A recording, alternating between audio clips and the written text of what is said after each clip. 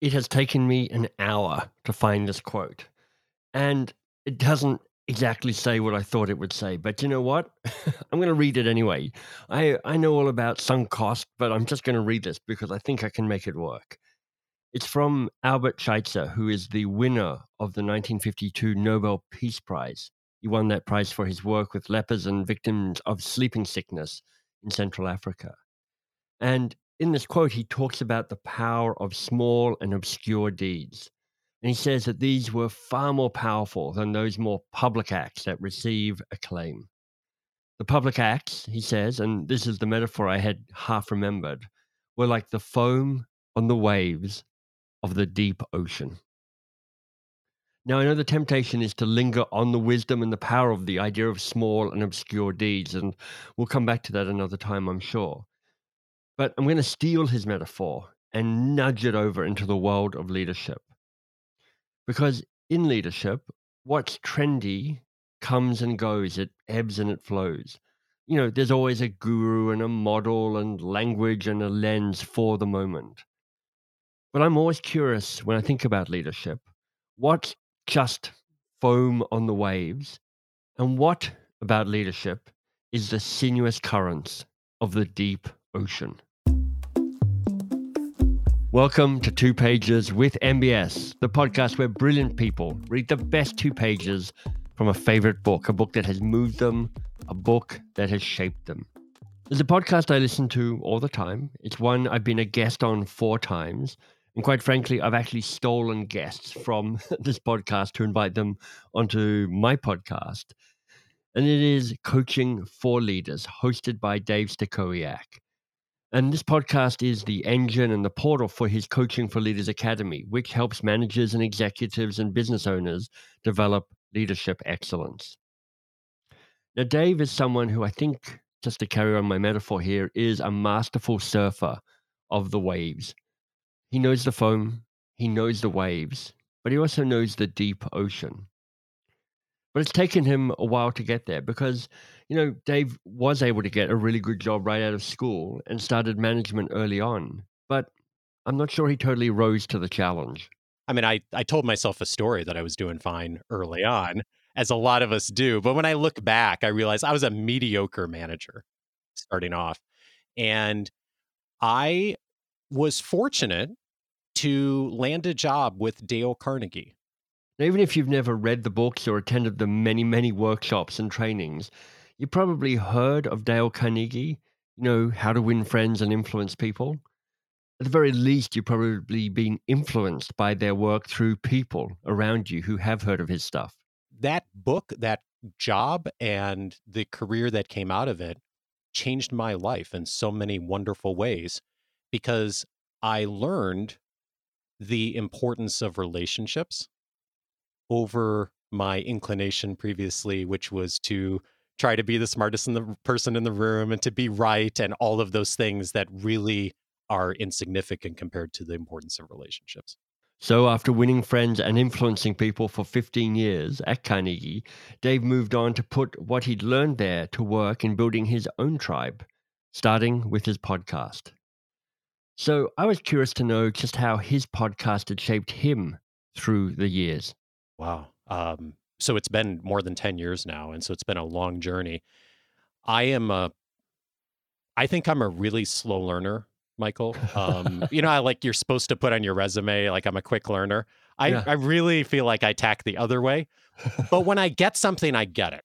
Yeah.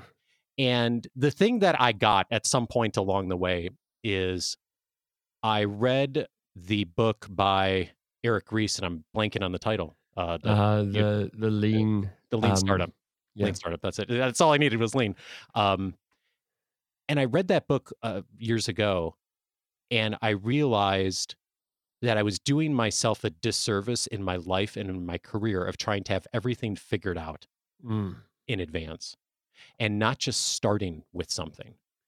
And when I started the podcast, it was a hobby. This was never intended to be a full-time career. It was going to be part of my portfolio to be a professor someday. That was the initial goal.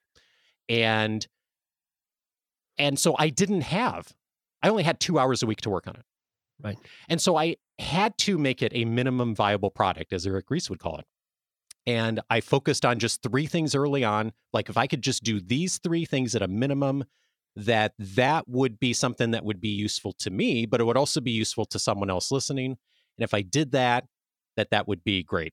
And that practice and that blessing, it turns out, of only having 2 hours a week to do it, got me started to do something imperfect.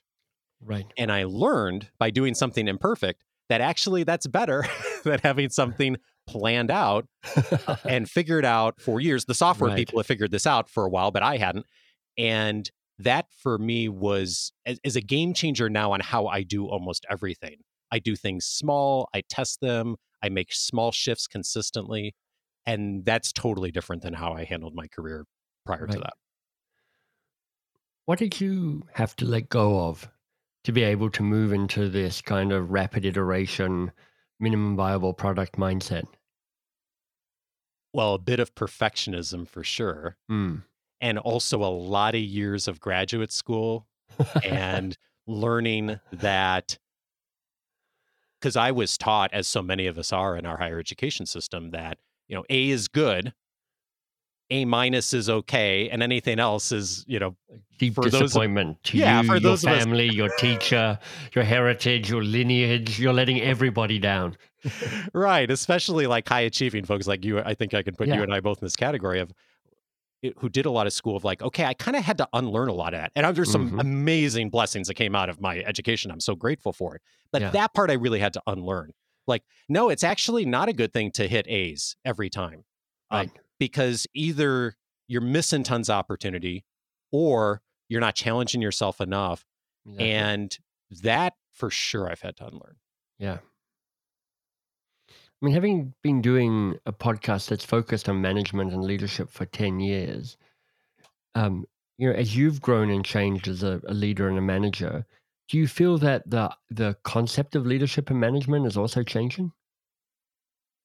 I think we like to think it's changing a lot, but I think in Right. reality, the core principles of leadership and management haven't changed that much. And as I Right. look back on How to Win Friends and Influence People, coming back to it for this episode Yeah. and read through the book, I think this book was written almost 100 years ago. Right. How much has not changed about human behavior? Yeah. And and interestingly, like I see, because I read a lot of books as you do and interview a lot Yeah. of folks, I see echoes of Carnegie and Stephen Covey and so Right. many of these, folks who have been for, decades and decades, we've been reading their work in so many places. And our Yeah. language has changed, the context has changed. But I think the core, I always think of leadership and management. I love John Cotter's distinction of them of management is handling complexity, leadership's answering the question of change. And then Oh, people are that's sort of interesting. like overlapped between those, right? Yeah. Yeah. And I don't think that's changed very much Mm. in the last decade or two. The world has changed around us, but those core skills at their heart, so Yeah. similar. I often talk about my work being old wine in new bottles. I Mm, don't really feel like I'm inventing a new discipline. I'm just trying to articulate it in a way that might be resonant to a modern ear, or give it language that might give people a way of picking it up in a way they hadn't been able to pick it up or use it before. Because I do think the basics are often pretty much the same. Like, focus on the work that matters, focus on the people that matter. yeah, indeed. I had a conversation recently with Muriel Wilkins, who hosts the Coaching Real Leaders podcast from That's right. HBR. And she's been And a guest on this podcast as well. oh, good, good. So we decided to put together an episode of what are we hearing right now on the Mm, trends going on from leaders. And as we put together the list, it was really striking to me of how the list could have looked like a list from 10 years ago right. or 20 years ago. The one difference was DE and I in a good Mm, way. I think yeah, that's much more present on so many leaders' minds in a much better way than it was 10 or 15 years ago. exactly. Agreed. But outside of that, so many of the other principles were so similar. We keep coming back to handling these core questions of human relations that Carnegie challenged us with 100 years ago. Dave, how do you keep yourself fresh and engaged and growing in the work that you do? And I'll tell you the kind of the thing behind the question. So I did a podcast for years called the Great Work Podcast, uh, and it was basically trying to interview people who write books and show up and then talk about their books on their show. And after a while, I found myself treading water a little bit because I felt like a bunch of these books were saying pretty similar stuff, plus or minus 5% of other similar books that I'd read about theirs. They're like, okay, I've got a slightly different take on the Southwest Airlines story, but it's still the same basic principles. And I felt myself getting stuck in a rut and bored and actually not doing the conversation a great service because I wasn't showing up in the same way. And knowing that there are some kind of timeless principles around management and leadership and strategy, all stuff that you cover in your wonderful podcast. Um, how do you stay engaged in this thinking when you're like, I'm just talking to this person about their similar take on it that I've had at least 100 conversations about before? Yeah. Uh, the biggest thing is I talk to the people listening. Mm, And the game changer for me, Michael, because I did struggle with this early on, the first 4 yeah, or 5 years of the show. What you just described was also my story. yeah, Back and forth some days, high motivation, low motivation, but it felt a little more repetitive at the beginning. And what changed was when we started the academy yeah, and I started having real-time conversations with leaders who were listening to the show, putting into practice what they were learning, and then right, coming back and saying, hey, here's what I'm still struggling with. Here's what's not working. Here's right, what I heard on that episode and I tried and was either great or didn't work or was insufficient. And that for me has been huge because it right. wasn't the intention at all when I started our academy for that to be R&D Yeah, for me. And yet that's been one of the biggest benefits that's come out of it is I hear in real time what works and what doesn't. And yep, so for me, it is a regular practice of let me see if I can answer to the best of my ability in this moment, something that I think people need because it's what I'm hearing every day from the mm-hmm, people we're working with, and go find the author, the expert, whoever that would have an answer to that right, question, or at least a right. start. And then people coming back and saying, okay, that was great. And now I need this. And then Right. me going and I think of my work now as an intersection Yes. between the academy, like, the academy, like the aggregate academy, like higher education, the researchers, and the practitioners Mm. of facilitating that conversation of how do I help to get that wisdom, that knowledge of the people who've done the great, like Liz Wiseman, for example, who you've had on the show Yeah. recently, like the amazing research that she's done, and to get that in the minds of today's leader who's out doing the work. That for me is super exciting. And I Got it. cannot wait to have conversations now most of the time because I'm Okay. helping people solve a problem. Yeah. It's not you exploring an idea, it's you being of service to the people that you support. Yes, yes. And the other thing that I do, I think differently than a lot of other podcasters, Yeah. is I decide in advance what the conversation is going to be about from a person's book or work. I love And I that. zero in on, I mean, it's interesting, like us talking about it here, your show, 2 pages. Yeah. That is coaching for leaders. Right.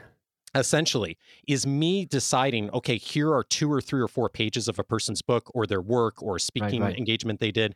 And like, wow, that's the message people need, and zeroing in on that I love extensively. that. Yeah, I mean, the purpose of this show, its design is to disrupt people going through the usual talking points of a conversation, which Yeah. honestly they're a bit bored by, and I get bored by. I'm like, I need to have you come into your work and your life through a side door that you didn't even know was there, and a different type of conversation unfolds from that. And that's helpful for me because it also keeps me on my toes. I don't know what you're going to read in terms of the 2 pages, so it keeps me more interested, and it just creates this kind of disruption to the usual chat. I think that's one of the things that has helped this show get traction over the Yeah. years, both yours and mine, in that people say I'm a good interviewer, and I'm always grateful for that kind comment. But I think I'm a good interviewer, but I'm not a great interviewer. Right. What's different though is I think the real value is the work I've done in advance. Exactly. I've Which listened is the art of being a good to- interviewer. Which Yes, is like you've actually got an opinion and you're Yes. showing up with a direction and a journey to take people on. Exactly. And I've Yeah. done it through the lens of thinking about our Academy members and our listeners of like, what am I hearing right now? And then spending 4 or 5 hours thinking about a person's work and what are we going to zero in on? Nice. And just starting there, framing it there is so different than what most interviewers are doing that Agreed. people walk away and like, oh, that was really useful. I can use this immediately today at work. So tell me about How to Win Friends and Influence People. Why have you chosen this book for us? Well, I worked for Dale Carnegie for 15 years. And so I Aha. lived and breathed this book. And Yeah. I intentionally chose it because it's done so much for me in helping upgrade my operating system for working with people. Right. And one of the best things I ever got to do in my career, Michael, and it'll probably be on my top 5 as long as I live, was getting to teach the Dale Carnegie course. And taking this book and the principles of it. But of course, Carnegie was brilliant at adult learning before anyone else was doing it, of Right. working with adults who were in business and in organizations, of helping them to really apply it. And I saw the transformation happen again and again, night after night, because Right. I would teach evening classes a lot, of people who would walk in with a chip on their shoulder, or their boss said, hey, you got to go take this class, and would walk out 8 weeks later, 12 weeks later, Yeah. and literally had changed the way they showed up in the workplace. And in some cases had amazing career transformations. And it's something Love that that. Carnegie has done that I've never seen any other training company do Right. in a way that was really life-changing for so many people. And Yeah. I saw the power so many times that as I got into Carnegie, I got into the book more and more over the years. And now, years out of Carnegie, I'm still going back and referencing the book almost every day because the principles are so timeless. What I want to find out the 2 pages you've selected for us, because knowing that this is such an influential book, my guess is you had to have some kind of dilemma around which pages you chose to read for us. But if I can be nosy, why did you stop working with Dale Carnegie, knowing that it was a top 5 career experience for you? Coaching for leaders became too big. Okay. Was the big answer to that question. What a perfect answer. And so at some point I had to make a choice. And then it turned out right about the time that that I was needing to make that choice, we were having a major client transition within Carnegie of an account I'd worked with for years, and they decided to move on and do other things. And I was like, this is the time that's just naturally meant for me to depart. Yeah. It's so great when a side hustle becomes a main hustle. Yeah. It doesn't happen that often, but it is the perfect transition, which is like, oh, this little project I had, it's somehow grown to become big enough to sustain me. So you can just step graciously from one great experience to the next great experience. Yeah. And even it ended up being kind of a non-event when it actually happened, because the transition had happened over years. But there was absolutely a period a couple of years before that where coaching for leaders had gotten big enough that I had to make the decision. Am I going to put a lot more time and resources in this with the intention that it becomes my full-time thing? Or am I going to make a very conscious decision to not and keep this as a hobby? Because at some point, like you appreciate this as an entrepreneur, Michael, like you have to turn it into a business if you're going to serve people well. And I was great. I was so excited to be able to do that, but it was a really conscious decision to do that. And it turned out to be one that worked out beautifully.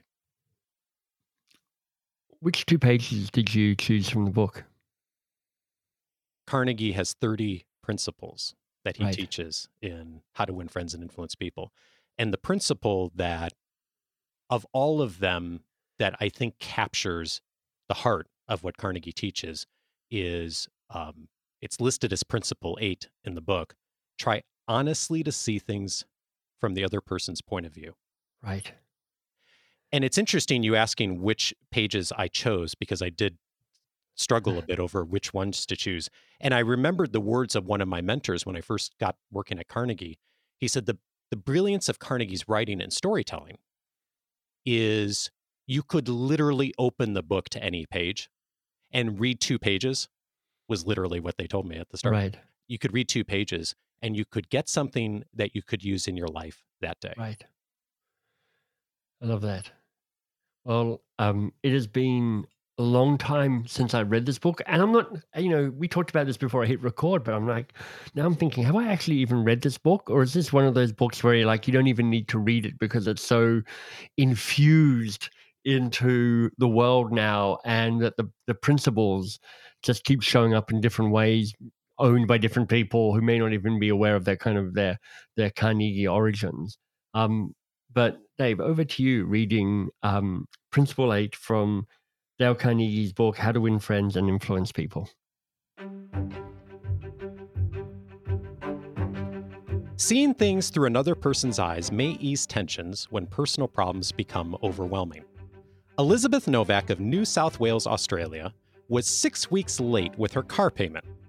On a Friday, she reported, I received a nasty phone call from the man who was handling my account, informing me that if I did not come up with $122 by Monday morning, I could anticipate further action from the company. I had no way of raising the money over the weekend, so when I received his phone call first thing on Monday morning, I expected the worst. Instead of becoming upset, I looked at the situation from his point of view. I apologized most sincerely for causing him so much inconvenience and remarked that I must be his most troublesome customer, as this was not the first time I was behind in my payments. His tone of voice changed immediately, and he reassured me that I was far from being one of his really troublesome customers.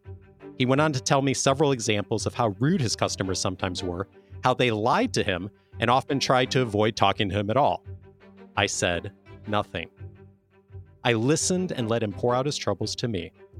Then, without any suggestion from me, he said it didn't matter if I couldn't pay all the money immediately. It would be all right if I paid him $20 by the end of the month and made up the balance whenever it was convenient for me to do so.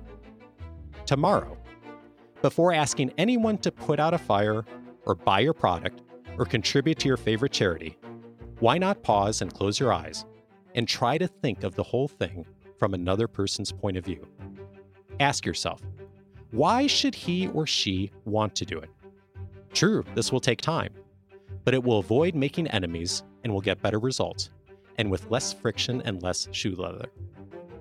If, as a result of reading this book, you get only one thing, an increased tendency to think always in terms of the other person's point of view, and see things from that person's angle as well as your own, if you only get that one thing from this book, it may easily prove to be one of the stepping stones of your career. The principle is, try honestly to see things from the other person's point of view. Wonderful. And I appreciate the nod to Australia there. So thanks for that. Of and course. Also the nod to a time when it's like a car payment was $120 for the month. I know, wouldn't that be great? There are some things that don't quite transfer after 100 years, but exactly. The principles are the same. Indeed. What's the deep truth in this principle for you, Dave? Stop. Pause. Take a moment to think and to get out of our own head. And it is so hard to do in daily life, when an employee's having a tough day, when a customer's irate, when you've just had the toughest situations you're dealing with, to take 10 or 15 seconds and to think, how is this other person approaching the situation? And yet, when we can discipline ourselves to do that in those tough moments, when we feel our blood pressure rising, when we feel our anger coming up, the remarkable difference that it makes is tremendous. And I've heard that story that Carnegie told in that book literally thousands of times. Not the same story, of course, but when people applied this in the courses and in coaching, of having this remarkable revelation, although it's really not remarkable when you think about it, but like approaching the conversation of how's the other person probably Yeah. coming to it from this? Do you have a story where this principle has made a shift for you? I think the podcast is like a great example of this. Yeah. And it goes back to what I mentioned a bit ago. Yeah. The show was good for the first 3 or 4 years. It was consistent. It was decent, but Hmm. it wasn't getting a ton of traction. Right. When it got traction is when I started talking to people. And I don't mean the guests. I mean Right. the listeners. And I Right. would read emails and I would hear about problems. Mm. And then what I would do is start to think through, okay, when I hear this same situation 2 or 3 times, that's the next episode that I need to air, is to Right. answer that question. Right. And if you go back and look at all the numbers, like that's when the show really started to get traction, Nice. was when I made that shift to, this isn't about me deciding who's, in fact, Liz Wiseman said it on your show a month ago or so, that tendency for us to all look at the world through an N of 1, right? Yeah. My experience defines the experience for everyone, and I'm going to just go with what I am comfortable with. My truth is the universal truth. Right, My right, right. is the universal right. Yeah. And I've gotten, I still fall into that trap, but I've gotten better at that. Of now I listen to what does the audience need, and that dictates what's next. And that's when the show really started getting traction. There's some part of the world that's listening to this, Dave, and going, yeah, that's all well and good. That's nice. But, the world, our countries, America most vividly, is a pretty divided country at the moment. A country where the ability to actually see the point of view of another person, another perspective, feels further away rather than closer. Just wondering if this is an indulgence that only a few of us get to have, or maybe the harder question is, how do we, knowing that there's algorithmic forces against us now helping us Yes. create empathy, Yes. how do we make this principle something that we can operate by when things are moving around us that we don't even notice, don't even see? Yeah. I had Amanda Ripley on the show recently, who wrote this beautiful book called High Conflict, Right. and looking at conflict and just all the complexities that go with it. And one of the things she points out in the book is that we all think we're more polarized than we actually are. When you look at the research of Democrats, Republicans, whatever binary poll you want to do that lens through, and we see it so vividly in the algorithm, as you mentioned, Facebook, social media, all of the things that have caused us to polarize so much more blatantly than we ever, that aren't even necessarily reflecting actual truth, but we see it, and so it feels real and it becomes real. Yeah. And I don't have an answer to the algorithm question. I think that is the struggle of Dave. our time. Yeah, I mean, this is like a huge problem. It's Right. and it affects every aspect of our society. What I do know is I can do better one-on-one. Yeah. So it's the holidays are coming up as we're recording this. Yeah. And I one of the guests who was on our show a while back said, there's every time you have a holiday get together, there's always that crazy uncle that shows up and has that belief that's totally different than, and of course, as he pointed out, like sometimes we're the crazy uncle too, right? For everyone else. But he had this wonderful invitation for us of, rather than starting the fight, is to ask the question, when did you first come to that conclusion? Not because we're trying to say we agree or to legitimize the position necessarily, but just from a place of understanding. Right. And to me, that's Carnegie 101. Yeah. Is can I, as an individual, in spite of the algorithm, in spite of the news, in spite of everything I see online, Yeah. still make the choice consciously to look at things from the other person's perspective and say, when did you come to this conclusion? Yeah. And to listen. And when we can do that one-on-one, it's easier to do it inside the organization and with teams and in coaching and in all the things that managers and leaders do. But it starts with one person, like everything. When I think about this, Dave, what I notice in myself is how often I want to run away from these moments. I was just at a conference and they did this kind of big collective exercise. A group of 300 of us had to do something within 45 minutes. And, it started off nicely enough, but it quickly deteriorated and became, Lord of the Flies kind of thing. It was just horrible. And I basically left before the end because I couldn't sit with the discomfort of it all. And then I was like intrigued at my own. Cowardice is too strong a word, but I was definitely running away from something there. I'm wondering, what have you learned about being able to stay present to discomfort?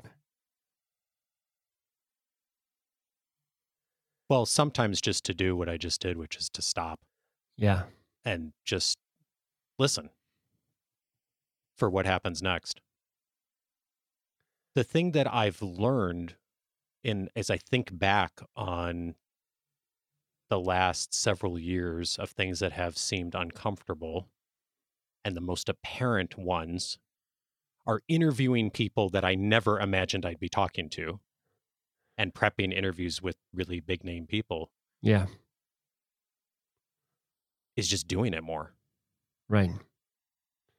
Like taking the time to put myself in those situations and to feel the discomfort. And like that book from years ago said, feel the fear and do it anyway, by Susan Jeffers. I love that book. Right. That has made it less scary. Mm. And then just listening and showing up and seeing, because sometimes the other thing is I try not to put too much pressure on myself, Michael, and this is easier said than done. But on my better days, like walking away from something like you just described, like going to a conference and being an event, like if I added nothing of value in this moment and maybe even took something away from the value because of my lack of ability to engage, participate, not show up in the way I'd want to. Right. What can I do upon reflection that could be learned from this? That Love I would that. do better next time, that I might teach others to do. I've sort of come to this weird place that like when something really weird or strange or awful happens to me, I do think in the back of my head, well, at least there's probably like some inspiration here for an episode someday. Right. Exactly. Right. So Everything's material. yeah. So there's that piece of just like trying to let go and not get too caught up into like, I try to take my work really seriously, but I try not to take myself very seriously. Like, Right. Nobody's life is going to be materially different if they listen to my podcast or not. Like for me to like remember that, remind myself of that. But like, how can I just iterate in small ways of coming away from a situation? I have no idea if I'm answering your question or not, but that's just what's coming up for me when you ask. Well, what I like about what you're saying, Dave, is what it is being kind to yourself around those moments of failure or struggle or difficulty, or where you fail to live up to some version of yourself that you hold as ideal. Yeah. But if you don't stop and go, well, that was interesting. How curious. How do I learn from my failure? Then you're missing the opportunity, because actually it's in that moment to pause and go, what am I taking from this? What would I do differently next time? What does this tell me about who I am and what my capacity is. Yeah. Um, those all become interesting questions. And, if I think about this conference, I'm more likely to be able to sit next time and watch the whole thing unravel and Yeah. just go, look, this is important for me to be present to this because watching this struggle, and this is like 300 people, but we're all kind of, we were pretty homogeneous in terms of a way of seeing the world. This wasn't a Fox News versus some, lefty green group. It was all of us who were there around a we want a better world. We had a simple but difficult task, and we weren't collectively able to achieve it. Yeah. We had 45 minutes tonight. You have to make one recommendation to this 10-year-old girl about one thing that we collectively could do to make this world more environmentally better. Hmm. And we just failed to do that. Just Yeah. turned into a whole bunch of people grabbing the microphone going, no, listen to me. This is what I think we should be doing. It's just like, oh man. Oh, interesting. It Interesting. was hard to watch. But interesting for me to go, actually, I didn't watch it. I didn't sit through it. And actually, it would have been useful to sit with the discomfort of that. Yeah. Perhaps. It makes me think of two things, what you just said. One of them goes back to something I think I said earlier. Like I really feel like a slow learner on so many things. Right. And one of my friends, John Corcoran, interviewed me for an article he was doing years ago on how to make a great first impression. And he called me up and I said, well, that's funny you called me because I really think of myself as a person who mostly doesn't make a good first impression in a lot of situations. And so we talked about that. And I tend to do better work when I've reflected on something. Right.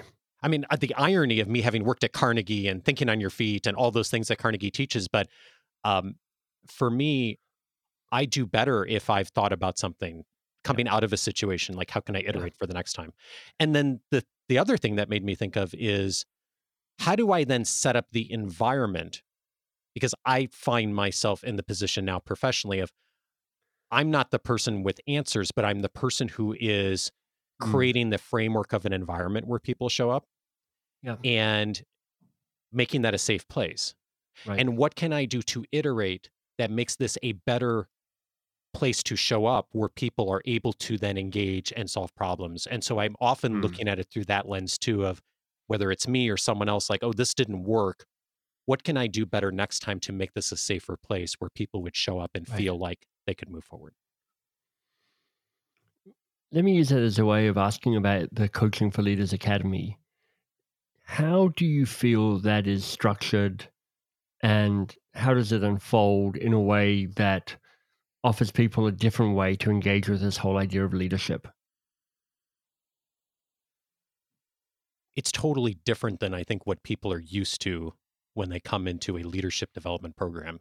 And in fact, I need to warn people in advance when they apply. They mostly get this, but once in a while someone doesn't. Is there's a ton of structure, but there's almost no traditional curriculum. People are used to coming into a program and saying, okay, on week 2, we're going to talk about feedback. And on week 4, we're going to talk about delegation. And I tell folks when we start, we're going to talk about all those things. I just don't know when. Because the framework of this is let's create a vision of where we all want to go individually for 2 to 3 years in our careers as leaders. And then we're doing problem solving along the way. And so people bring problems to the conversations that they're dealing with in real time. All of the contextual stuff comes up. All of the delegation, writing a vision, being more coach-like. Your name comes up every day in my life, Michael. I can't tell you how many times like the coaching habit comes up in these conversations because everyone's read it in our academy. But it's in the context of a real situation. Yeah. Because I think we learn best when we're struggling with something. Not because it's week 4 and it says we have to talk about delegation on week 4. I love that. And so that's what's different about it is there's a ton of structure, but there's no curriculum. The curriculum is the real situations everyone's dealing with because people have plenty of problems without me creating case studies. Yeah. And the real problems are better because we don't have simple answers. Yeah. But then we get 6 or 7 people together who all have had different levels of experience and different organizations and industries. And that ends up surfacing not the answer, but the next step, which is what mostly people need. That's such a wonderful, essential insight, which is we learn best when we're struggling with something. Um, how do you keep stepping out to the edge so that you are still struggling with something? Because one of the things that happens for me, and I'm going to guess for you as well, is actually you get pretty good at stuff. And also, when you hit a certain type of period in your life, you've kind of set up structures, which is like most of what I do, I don't struggle in because I've eliminated all the struggle stuff. And I've filled my plate with the stuff where I have competence or even mastery. So I'm curious to know how you find struggle so that you can keep learning. I picked up guitar earlier this year, and I've I should like play you a chord or two of my Oh, ukulele. you have your guitar right there. Yeah, Nice. It's a ukulele. Oh, that's right. You play Yeah. ukulele. I forgot. Yeah. It's I have played in quotation marks guitar for 20 some years and taken a couple lessons here and there, but Yeah. never practiced consistently. Yeah. And in the middle of quarantine and all that earlier this year in February, I said, I'm going to start practicing Right. every day, 5 minutes, 10 minutes, and really go through the learning and the struggle of starting with guitar anew. And it's painful. Oh, so painful. I mean, it's literally painful on your fingers. Yeah. And then it's psychologically painful Yeah. because you'll go days and you do the same thing. And like you trust, like Right. you take the courses and I've got the apps and all that. I'm like, I know this is the right thing. I know I'm focusing on the right thing. Yeah. And I see people play guitar in the world, so I know it's possible, right? but I'm not seeing it myself. Yeah. And I might go weeks practicing something, and I feel like I'm getting worse. Oh, I know what you mean. Yeah. And then like the other thing is like, especially like in the spring when I was like really I was trying to focus on chords, was interesting is like one of the learning moments that I noticed was there's a point in starting to play guitar, and I'm sure this is true for any stringed instrument, where you're just trying to like play the right chord, right? And I noticed that all of a sudden there came a day when I was about to strum I would place my fingers on the chord and I'd about to strum the strings, and I would know that it was going to be wrong. Right. And I would still strum, strangely, like my brain would like still go through the hand motions, but I knew before the sound reached my ears that it was going to be wrong. Right. And I was like, that's really interesting. That I start to see my mistakes, but I know I'm about to make a mistake, and yet I still do it. Yeah. And I thought about that, and then our conversations about leadership in our academy sessions, and I thought how often that comes up, Right. where someone says, I knew this was the wrong thing, and I still did it. And they see that as a mistake. Right. And it is. But I've also now learned It's also like progress. Yes, I've learned anew this year, like seeing that in real time, the mistake is one of the most important parts of the learning process. Right. Yeah. It's like, well, it's that move from unconsciously incompetent to consciously competent. Yes. So you're like, oh, now I'm seeing the idiocy. All right. That's good. Maybe I can work on that. I love that. Yeah. Maybe you and I need to get together and put a band together about people who can't play stringed instrument. Maybe. And that's also where a lot of like times we stop, right? Yeah. Like, oh, like not only is this hard, but now I see myself screwing up so much. I'm on anything, right? Leadership, guitar, whatever. Insert parenting, insert noun here. And so that has helped me to recognize when I see that to be even more encouraging than I was before. There's been a wonderful conversation, which I'm not at all surprised by. For people, actually, let me ask you this as my final question, because this is the question I'm most typically asked right at the end. What needs to be said that hasn't yet been said in this conversation between us? I just read your book, How to Begin, Oh, good. and you talk about this show in your book. Mm-hmm. And you talk about your learning journey of being a podcast host and what you're doing differently. And what, having interviewed you now half a dozen times over the years, and you've interviewed me a couple of times, what's different about this conversation, and also the conversations I listened to previously on this show from a month or two ago, Liz Wiseman, Yep. Juliet Fund, what's different about you is the space and the quiet. Mm. And I'm used to you jumping in more and being much more like driving the conversation, like in a wonderful, beautiful, energetic way. But it's a different experience this time around. And it's very much in alignment with what you wrote in the book of I'm going to step back more. I'm going to be the thoughtful question asker that I know I can be. And I want to acknowledge that. And then secondly, I want to thank you for being so open in that book about some of your own struggles and the CEO transition, all the things you talk about in the book. Because for those who know you and your work, what a wonderful window into seeing your journey and your learning and you continuing to grow. And so all that to say, thank you.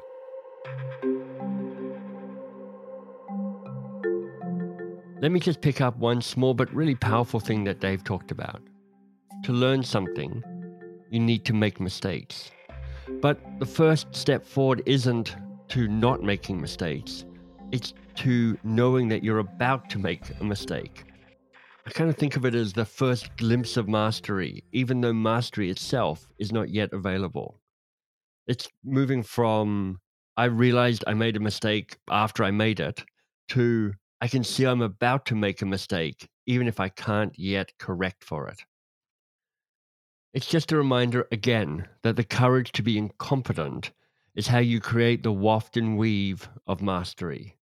I think it's why Dave, after well over 500 episodes as a podcast host, still embodies this sense of meticulous preparation, a curious mind, and sitting in the position of the student rather than the teacher. If you love my conversation with Dave, and I certainly did, two other recommendations. And I'm recommending them because, first of all, they're two wonderful people, but also because they have been interviewed by Dave as well. So you might want to go and check out Dave's podcast and his conversation with these two folks. First is Liz Wiseman.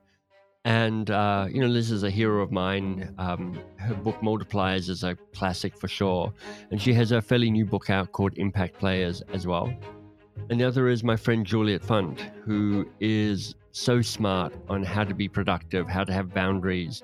And we recorded that podcast in celebration of a new book that she has out in the world. If you're after more of Dave, and you should be, you want to check out coachingforleaders.com. That gives you access to his podcast. It gives you details about his academy and everything else you might possibly want about Dave Stachowiak. Thank you for listening. Thank you for the reviews. Thank you for passing the episode on. If I'm asking for one thing, it's probably that, which is think of somebody who'd like to listen to this and suggest it to them. There are a bazillion podcasts. We're all competing for your attention. I heard somebody say you can only have 7 podcasts that are your favorites, and I'm hoping this is your favorite podcast, and I'm hoping it will be other people's favorite podcasts as well. So if you think somebody and go, this could be a favorite podcast for them, please do pass the recommendation on. Thank you. You're awesome. You're doing great.